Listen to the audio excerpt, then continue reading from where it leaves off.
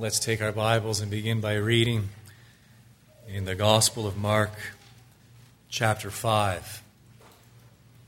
Again, that's the Gospel of Mark, chapter 5. And I'll begin in verse 21. And when Jesus had crossed again in the boat to the other side, a great crowd gathered around him, and he was beside the sea. Then came one of the rulers of the synagogue, Jairus by name, and seeing him, he fell at his feet and implored him earnestly, saying, "My little daughter is at the point of death. Come, lay your hands on her so that she may be made well and live." And he went with him. And a great crowd followed him and thronged about him. And there was a woman who had had a discharge of blood for 12 years, and who had suffered much under many physicians, and had spent all that she had, and was no better, but rather grew worse. She had heard the reports about Jesus, and came up behind him in the crowd, and touched his garment. For she said, "If I touch even his garments, I will be made well." And immediately the flow of blood dried up, and she felt in her body that she was healed of her disease. And Jesus, perceiving in himself that power had gone out from him, immediately turned about in the crowd and said, "Who touched my garments?" And his disciples said to him, "You see the crowd pressing around you, and yet you say, 'Who touched me?'" And he looked around to see who had done it. But the woman, knowing what had happened to her, came in fear and trembling and fell down before him and told him the whole truth. And he said to her, "Daughter, your faith has made you well. Go in peace and be healed of your disease." While he was still speaking, there came from the ruler's house some who said, "Your daughter is dead. Why trouble the teacher any further?" But overhearing what they said, Jesus said to the ruler of the synagogue, "Do not fear, only believe." And he allowed no one to follow him except Peter, James, and John, the brother of James. They came to the house of the ruler of the synagogue, and Jesus saw a commotion, people weeping and wailing loudly. And when he had entered, he said to them, "Why are you making a commotion and weeping? The child is not dead, but sleeping." And they laughed at him. But he put them all outside and took the child's father and mother and those who were with him, and went in where the child was. Taking her by the hand, he said to her, "Talitha cumi," which means, "Little girl, I say to you, arise." And immediately the girl got up and began walking, for she was 12 years of age. And they were immediately overcome with amazement. And he strictly charged them that no one should know this, and told them to give her something to eat. Scripture as a whole is compelling. This little portion in particular is very compelling. Why? Simply put, these verses are full of surprises, full of the unexpected. Things we don't see coming happen in this narrative, in this story, and it engages us, and it draws us in, and it is compelling as it is penned and as it is displayed, put on display for us. And that's how I want us to approach it this day. I want us to focus in on 6 surprises. 6 things that happen in this narrative that are unexpected. They take someone by surprise. And so the first surprise is this. There is a surprising tragedy. And we read of this tragedy beginning in verse 21. It continues into verse 22, culminates in verse 23. Let me set the scene. The Lord Jesus with his disciples have visited the southeastern shore of the Sea of Galilee, where the Lord Jesus had an encounter with a man possessed by a demon named Legion. And the Lord Jesus has cast out Legion from this man. He has now sent this man back home to testify to the mercy of God as experienced in his life. The Lord Jesus and his disciples, they've embarked again on their journey back across the Sea of Galilee, back to where they had begun this journey in the beginning. And once they reach shore, this man We're given his name, Jairus, right there in verse 22. We're also given another important detail. He is one of the rulers of the synagogue. In other words, this is an important man. This is a public figure. This is a public official. That Jairus, when he hears that the Lord Jesus has returned back across the sea and that he is nearby, look at what we read in verse 22. Seeing him, he goes to him, he falls at his feet, an expression of humility. And then verse 23, implores him, begs him. What is the content of his request? It's right there in verse 23, his own words. My little daughter is at the point of death.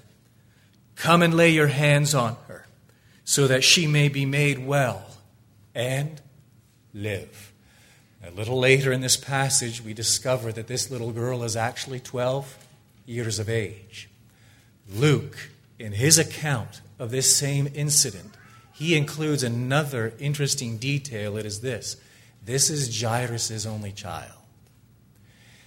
So here we have the unexpected. 12-year-old girls are not supposed to die.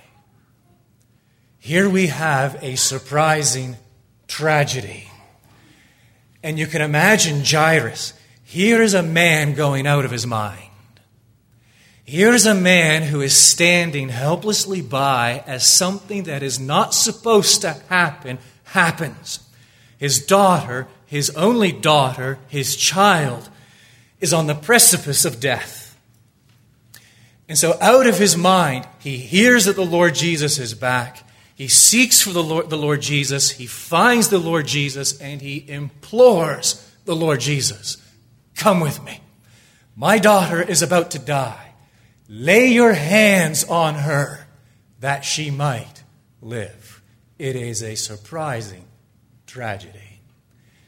It is perhaps, and I don't think there's anyone here who would disagree with me, it is perhaps the most painful tragedy when it comes to human experience, the loss of a child. I remember walking into a hospital room 8 years ago. My sister, brother-in-law, newborn baby, they knew the prognosis.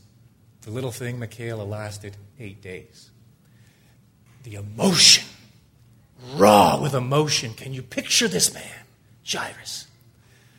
Out of his mind, beside himself. What will this do to me? What will this do to my wife? What will this do to our marriage?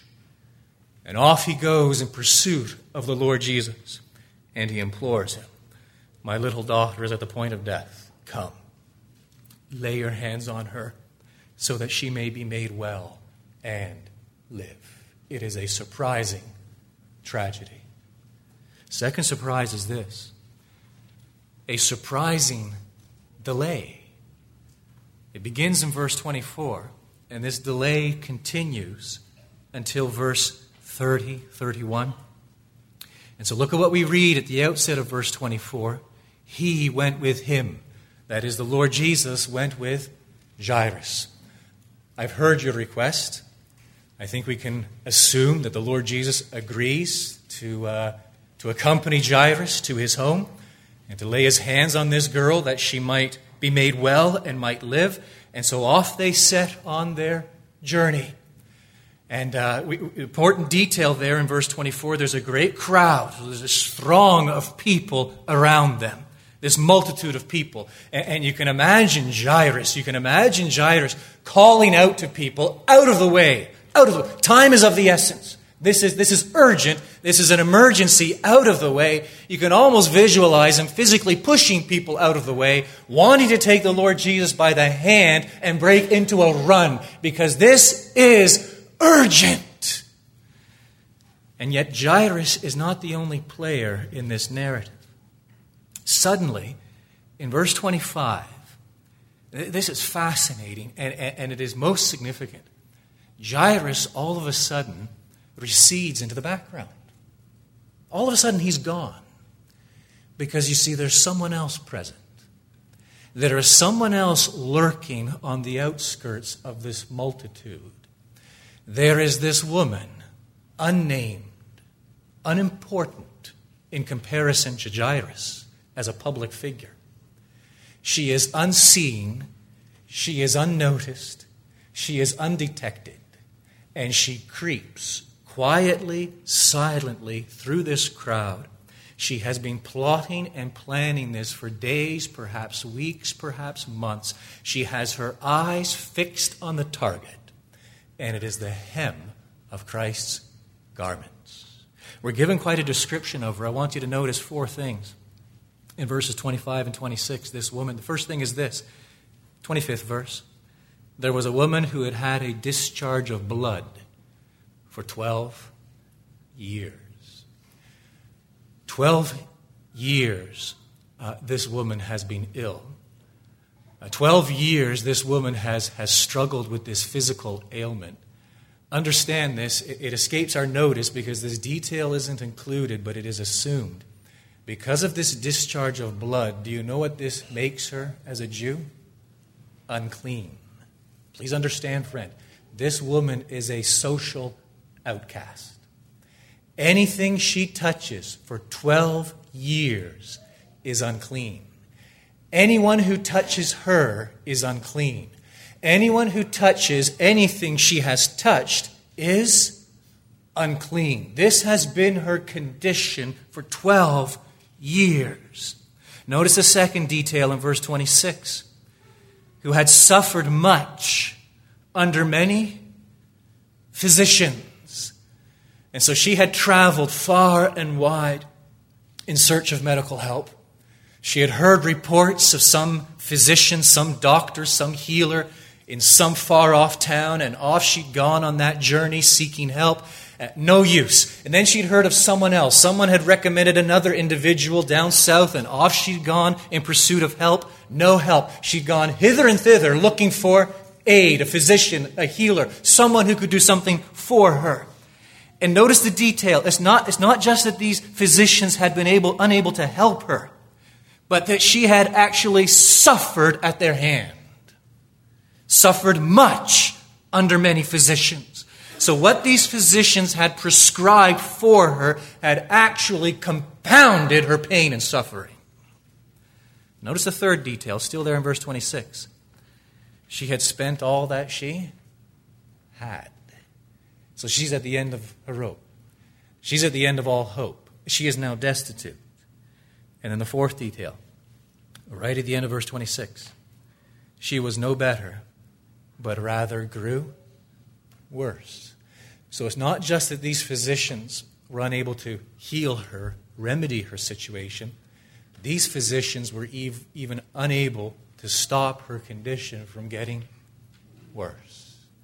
And so this nameless woman, this shadow of a figure, just creeping through the crowd, destitute, social outcast, 12 years of grief and suffering, her situation hopeless and helpless, and yet look at what we read at the start of verse 27.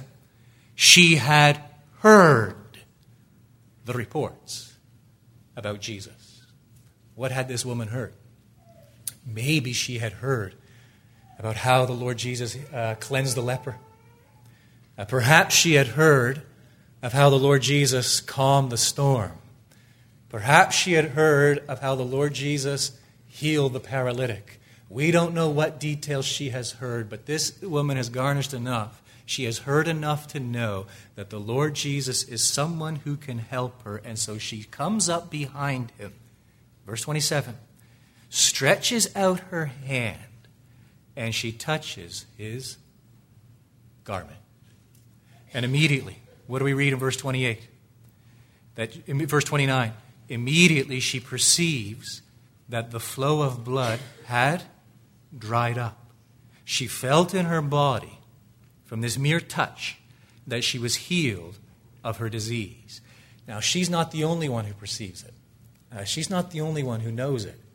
In verse 30, we realize that the Lord Jesus also knows what has happened. He perceives that power has gone out from him. Now, this is interesting. That word power in the Greek is a word dunamis. It's the first time Mark uses it. It's the origin of our English word dynamite. This is explosive. Boom. This is explosive power. The Lord Jesus knows power has gone forth. The Lord Jesus knows that this woman has been healed. And so he asks the question right at the end of verse 30, who touched my garments? Now, we'll get to the significance of the question in just a moment, but I want you to remember primarily the surprise that's in view. What is it? This is a surprising delay. Please remember, Jairus hasn't made his way home. Jairus is still standing there. Jairus is witnessing all of this, and Jairus sees the Lord Jesus stop in his tracks. And then he hears the Lord Jesus utter this question, who touched me? What do you think is running through Jairus' mind at that very moment? Who cares who touched you? My daughter lies at home on her deathbed. Moments. We only have moments. Run, man! Undoubtedly, that is what Jairus is thinking. And then to his utter shock and horror, the Lord Jesus plants his feet, begins to look around in the midst of this throng of people. People pressing up against him real close, face to face, and all of a sudden asks above the crowd, who touched me? Who's touched you? Hundreds of people have touched you. Jairus is shocked by this delay. It is something unexpected. The third surprise I want you to notice is this. There is a surprising question. You've already heard it right there at the end of verse 30. Who touched my garments? His disciples who are right there, they hear it. You see the crowd pressing around you, and yet you say, who touched me? It's a surprising question. A surprise to whom? This woman. This woman thought she was on some sort of special ops mission, didn't she? Stealth. It's all about stealth. I'm going to get in, get done, get out. And it'll be my little secret, and no one will ever know. And then she hears these dreaded words.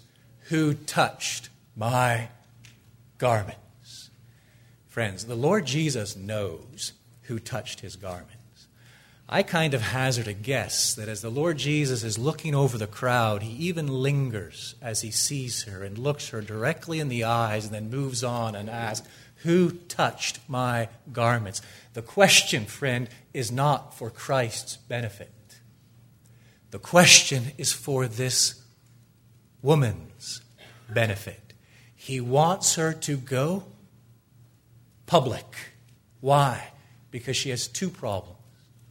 Yes, she suffers from this ailment, diseased, and she struggles and suffers under the weight of shame. Christ has healed her. He is not going to allow her to slink away and recede undetected into the crowds through the throng as she had come. This woman is going to leave with her head held high and her dignity intact. Who touched me?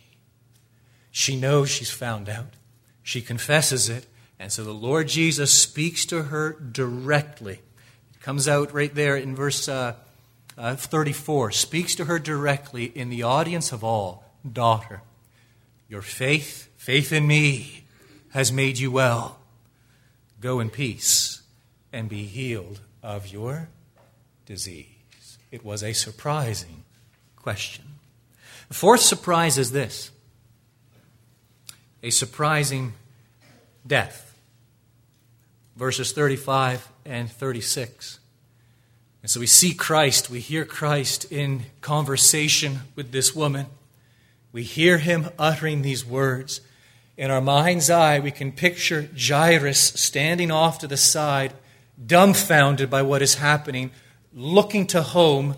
If he'd had a watch, looking at his watch, just overwhelmed with a sense of urgency, wondering why he's delaying. If any doctor carried on like this, if any doctor spent the time to treat this woman and put her give her priority over someone who is dying, that doctor would be charged with malpractice. What is he doing? Why is he giving such time to her, such attention to her, such focus to her when he has to run? And he's looking this way, he's looking that way, he's looking this way, and then to his horror, what does he see? Faces he recognizes. With tears streaming down their faces as they make their way to him, he knows what's coming. He knows the message they are about to deliver before they even verbally utter it. Your daughter is dead. What need is there to trouble the teacher, the master, further?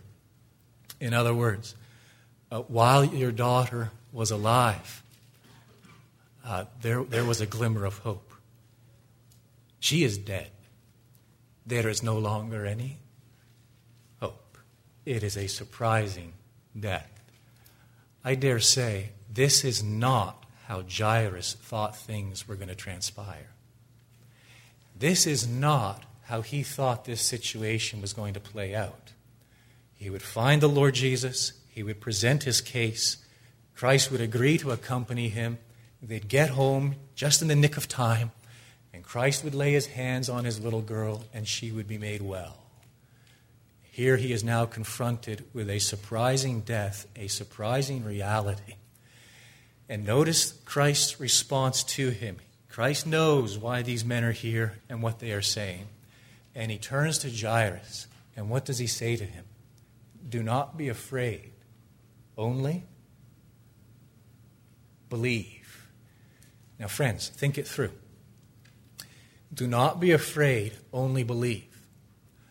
What does that word of exhortation mean now to Jairus, given what he has just witnessed? Are you with me? What does that command? Do not be afraid, do not fear, only believe. What does that mean to Jairus in light of what he has just heard the Lord Jesus say to the woman with the discharge of blood? A daughter, your faith has made you well. Go in peace. Jairus has seen firsthand this woman's riveted faith in the person of the Lord Jesus Christ. He has seen the Lord Jesus Christ heal this woman. Jairus has had put on display before him a wonderful example of faith in the King, faith in the Lord Jesus Christ, and what the Lord Jesus Christ has done for this woman. With that now vividly before him, the delay begins to make sense, doesn't it? Yes, Jairus, we're going to your home. I'm going to teach you something first. Yes, you think it's all urgent and you're all worked up into a tizzy and it's all an emergency. No. We'll get there eventually. There is something you're going to learn first. And there is this wonderful delay witnessed by Jairus himself, and then the Lord Jesus driving home the application with that comforting word of exhortation.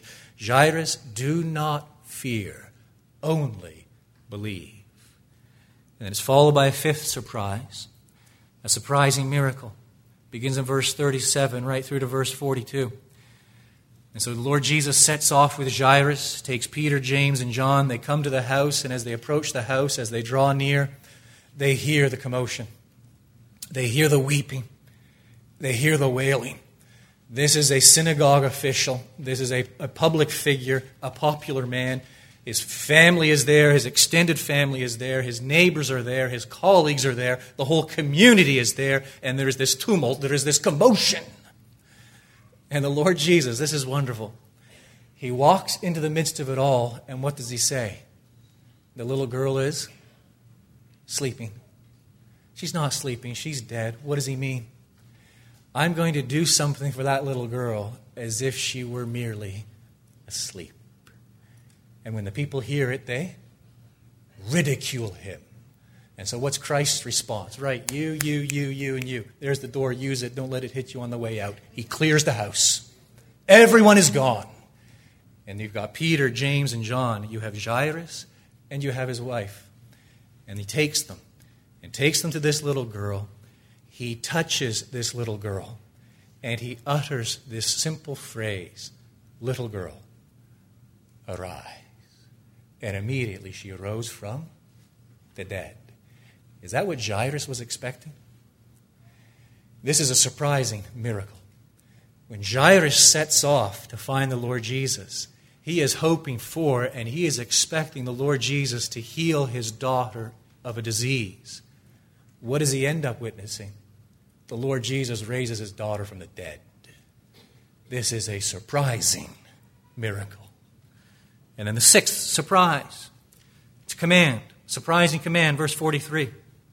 And he, the Lord Jesus, strictly charged them that no one should know this. In other words, don't tell anyone. Keep it to yourself. And told them to give her something to eat. Why would he say that? Why would he command them to not share this news, to not share with anyone what had happened? He's done the same thing in the past. When he's healed people in the past, he's told them to keep it to themselves. When he's cast out demons in the past and they begin to declare, I know who you are, the Holy One of God, he has ordered them to keep quiet. Why? Because at this stage in his ministry, the Lord Jesus is seeking to avoid excessive popular enthusiasm. Why? Because the Lord Jesus has come to die. And the Lord Jesus has come to die at God's appointed time. And according to the decree of God and in the outworking of the providence of God, he is actively avoiding excessive popular enthusiasm which would have brought on and precipitated his death. No, his death, there is an appointed time. And until that time, he is almost moving and ministering under the radar. He doesn't want to create this frenzy of activity which will force the Jewish religious leaders' hands. So for now, you keep quiet and you keep it to yourself. It is a surprising command. Did you get all of those? 6 surprises. A surprising tragedy. A surprising delay. A surprising question, a surprising death, a surprising miracle, and a surprising command. Now, Mark's intent, obviously, the intent of all of Scripture when we read it, primarily, foremost, is what? It is to put on display the Lord Jesus Christ so that we might gaze on him. So that's what we're going to do. We're going to see what Mark, under the inspiration of the Spirit of God, is revealing, is emphasizing concerning Christ, that we might gaze on him. But just before we do, there is an extremely important pastoral application to be derived from these verses. Do you know what it is? It's as follows. And let this sink in. It may seem a bit weird at first. God's timing is confounding. That is an extremely important pastoral application that we must learn, we must derive from these verses. God's timing, from our perspective, we might even say God's sense of timing, from our sinful, finite perspective, is downright confounding. Have you ever stood where Jairus stood? Perhaps not the death of a child, but some other tragedy, some other calamity, some other trial, some other tribulation. And from your perspective, from my perspective, from our perspective, we are in the midst of an emergency. Time is crucial. Time is of the essence. God has to do something, and God has to do something now. And what is perplexing, what is disturbing, and what is confounding is this, that so often when we find ourselves in the midst of what we perceive to be urgent, we perceive that God isn't all that concerned. It's true, isn't it, friend? That's Jairus' experience. There is nothing, at that moment of time, there is nothing more important on the face of the earth than his daughter dying back home. Why doesn't the Lord Jesus break into a sprint and lay his hands on her? Why is he now talking to this woman whose condition is chronic? He can deal with her at any time. Why is he asking who touched my garments? Just come with me. I'll send out an inquiry later and they'll find out who touched your garments. Do you not understand the urgency? He seems unconcerned. Have you ever been there? I'm there all the time. I'm there daily. This has to happen. This has to happen now. Why doesn't it seem so important to God? Dare I say, why does he seem to be dragging his feet? Let me give you 4 things I'm still learning, and I'll be learning till the day God takes me home. Here they are. Number 1, God does not share my sense of urgency, nor does he share yours. It's true. You'll be learning that the rest of your life. God does not share our sense of urgency. Number 2, God never operates on my time schedule. He never has, and he never will. God does not operate on our time schedule. Number 3, and this one hurts. God never consults with me. I don't know why. I have such an infinite view of things. And surely I know what's best in this any given situation. Why has he never consulted with me? Never has. And I expect he never will. The 4th is this. God has reasons for delaying. God has reasons. He has a plethora, a multitude of reasons for delaying. 2 are emphasized in the text. Number 1, Christ delays in this instance. And God delays when we find ourselves empathizing with Jairus in the midst of what we perceive to be urgent and don't understand why God isn't doing something. It emerges from the text in Jairus' case. Christ delays. Why? To strengthen Jairus' faith. You see, the delay is intentional. What the Lord Jesus does for the woman is in the first place for the woman. In the second place, and equally important, it is for Jairus' benefit. He is strengthening Jairus' faith. How? By putting pressure right where it hurts on Jairus' faith, bringing him to an end of himself and yet reinforcing through what he does in the life of this woman that Jairus must look to him no matter what happens and no matter what the time schedule is and no matter how things transpire. Jairus must look to him. Do not fear, only believe. Have you been watching any of the Olympics this past week? I hazard a guess 1 or 2 of you have. When you start watching the shot put, turn it off. You've been watching too much. But I've been watching the Olympics, and I just stand and wonder at these gymnasts, right? They make it look so easy. Just flying all over the place. I don't know how many feet in the air. And then these men and women sprinting down the track, and these swimmers almost gliding above the water. They make it look easy. Why? Because it has been so difficult. Friend, I guarantee it. Anything that looks easy in life has come at the cost of difficulty. You see, those muscles and their timing and their ability is all we are seeing is the culmination of years and years and years of toil and discipline and exercise. Friend, your faith is just like that. Faith unexercised becomes what? Kind of flabby around the middle. That's what it becomes. Faith must be exercised. Exercised how? There must be strain. And often God will delay. When we think the world's falling apart, when we just can't see the daylight tomorrow. We don't understand how the world could go on unless this is resolved now. God will delay. Why? He is strengthening our faith. He is applying pressure where it hurts. And he is applying pressure. Why? So that we exert faith, discipline. Why? So that our faith is strengthened. Why? This brings us to the second reason why he delays.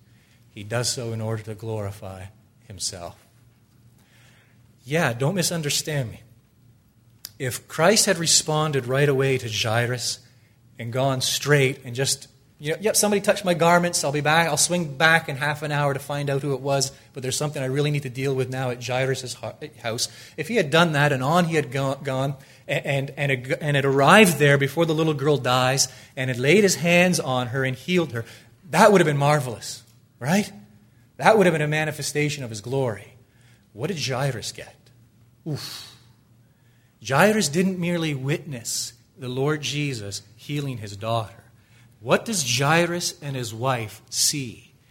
They see the Lord Jesus through the uttering of the most simple of phrases, little girl, arise.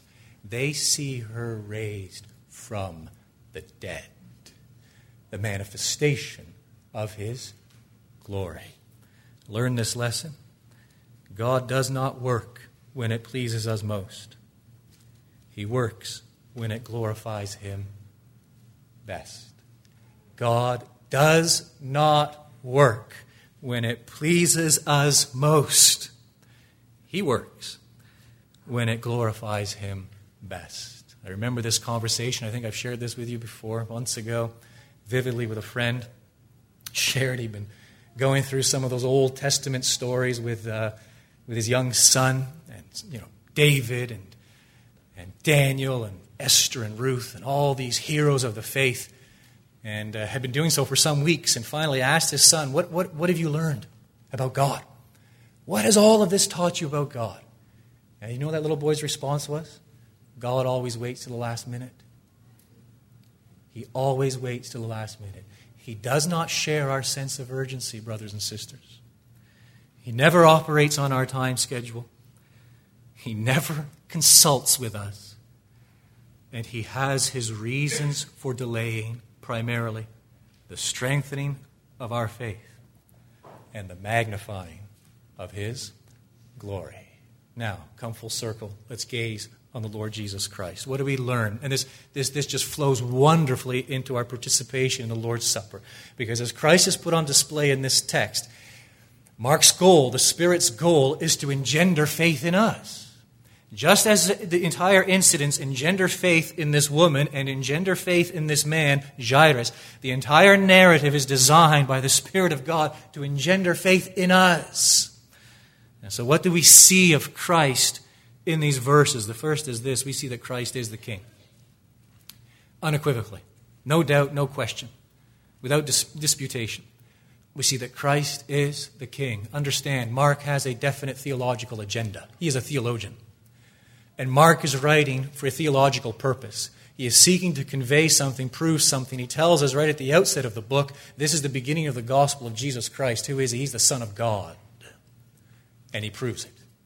He puts it on display time and time again that the Lord Jesus is the Son of God. The Lord Jesus is the King. And the Lord Jesus has inaugurated his kingdom. Secondly, here's what we're to see.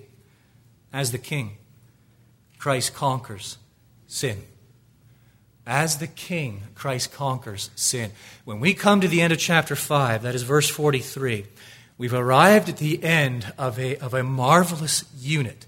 The unit begins back in chapter 4, verse 35. So, just put a line back in Mark chapter 4, verse 35. Put a line there, and then put another line at the end of chapter 5, verse 43. Here's a unit, because in this unit, Mark does something marvelous. He just gives us 4 incidents. Boom, boom, boom, boom. Right in an order, rhymes them off. In the first, what do we see the Lord Jesus doing? Calming the storm. In the second, what do we see the Lord Jesus doing? Casting out legion. In the third, what do we see the Lord Jesus doing? Healing this woman of a physical ailment, affliction, disease. And in the fourth, what do we see the Lord Jesus doing? We see him raising this little girl from the dead. Did you see the 4? Let me repeat them. We have a storm. It pertains to the realm of nature. We have legion pertaining to the realm of the demonic. We have this physical ailment pertaining to the realm of disease. And we have the death of this little girl, the realm of death. Do you know what we have in these 4 all-encompassing incidents? The effects of the fall. That's the fall, my friends. And at the root of the fall stands what? Your sin. And my sin, the cause of it all. As a result of the fall, creation is cursed. The storm, it has been subjected to futility. Because of the fall, our sin, the curse, Satan is the prince of this world. Because of this fall, there are all sorts of physical ailments and diseases. Because of the fall, we die. In this unit, this section, we see life. We see the harshness of life under the fall, the curse. How this should engender anger in us whenever we think of our sin. This should engender compassion in us when we think of the state and condition and predicament of our fellow man. It should engender repentance in us, Godward, heavenward. And brothers and sisters, as we look to the future, it should engender hope. Oh, it should engender a great, unquenchable, insatiable longing that a day is coming when the curse will be removed. A day is coming when all creation will be renovated. A new heaven and a new earth is coming. What secures it all? It is Calvary's cross. You see, Christ exerting his power and demonstrating his authority in these four spheres is pointing seminally here at this stage of his ministry to what he will accomplish and the effects of what he will accomplish at Calvary's cross. That it is through Calvary's cross that all creation will be restored. It is through Calvary's cross that Satan and his minions are ultimately defeated. It is through Calvary's cross that all physical ailment and all that afflicts us will be removed. And it is through Calvary's cross that death is ultimately vanquished. You see, Christ is our King. And as a King, he conquers sin. Third truth is this: as the King, Christ subdues, I've already alluded to it, let me draw it out a little more, subdues death. And I love that little phrase. It is a precious little phrase in verse 41. Taking her by the hand, he said to her, I don't know if I'm pronouncing this right, you'll forgive me if I'm not, Talitha Kumi, probably not too bad, which means little girl, I say to you, arise. Now, why this is extremely significant is for the following reason. These are the exact words a mother would use on that bright, sunshiny morning when her daughter's still fast asleep in her bed up in the room at 7 o'clock in the morning and it's time to get up, and she would begin to just walk up those stairs. She would enter the room and she would utter these very words, little girl, arise. We might say, honey, get up. Sweetheart, it's time to get up. The Lord Jesus takes this motherly phrase, this tender phrase, and he utters it in the ears of this dead little girl. Little girl, arise. And death is gone. Do you see that the Lord Jesus has power to subdue death? We sing that hymn. It's wonderful. And Lord, haste the day when my faith shall be sight. The clouds be rolled back as a scroll. The trump shall resound and the Lord shall descend. Even so it is well with my soul. Brothers and sisters, when Christ descends, he will descend not merely with a little tender phrase, little girl, get up. He's going to descend with a shout. And the earth will give up its dead. It is a coming, glorious resurrection, secured, purchased, guaranteed by Christ's death, burial, and resurrection. Fourth truth is this: as the King, Christ merits faith. Christ merits faith. Let me repeat it. I made these comments a couple Sundays ago. Friends, it is not the quality of our faith that saves us. It is the object of our faith. The object of our faith is the Lord Jesus Christ. The object of our faith is a great King. A King who has conquered sin. A King who subdues death. And a King who exhorts us centuries later, do not be afraid. Only believe. He utters that command right now as we anticipate the Lord's Supper. Because our participation in the Lord's Supper is an expression of faith. It is partake and believe. That we come to the bread, we come to the cup, and here we have these visible reminders, symbols of what the Lord Jesus has indeed accomplished for us. And these are for the strengthening of our faith. And so with that before us, bow with me now as I lead us in prayer. And as I seek the Lord's blessing upon what we've heard from his word this day, and equally important, seek his blessing upon what we are about to participate of. Our Father, we thank you for your word. It is sweet to our taste, sweeter than honey to our mouths. It is a lamp to our feet and a light to our path. Your word is our heritage, the joy of our hearts. Uphold us, we pray, according to your promises. Father, we thank you for the new covenant. We praise you for Christ's atoning sacrifice and eternal intercession. We praise you for the Holy Spirit who has written your law upon our hearts. In that same Spirit, we pray that the eyes of our hearts might be opened. May Christ be known to us in the partaking of the bread and in the partaking of the cup. Honor, glory, and power be to him who sits upon the throne from now unto all eternity. Amen.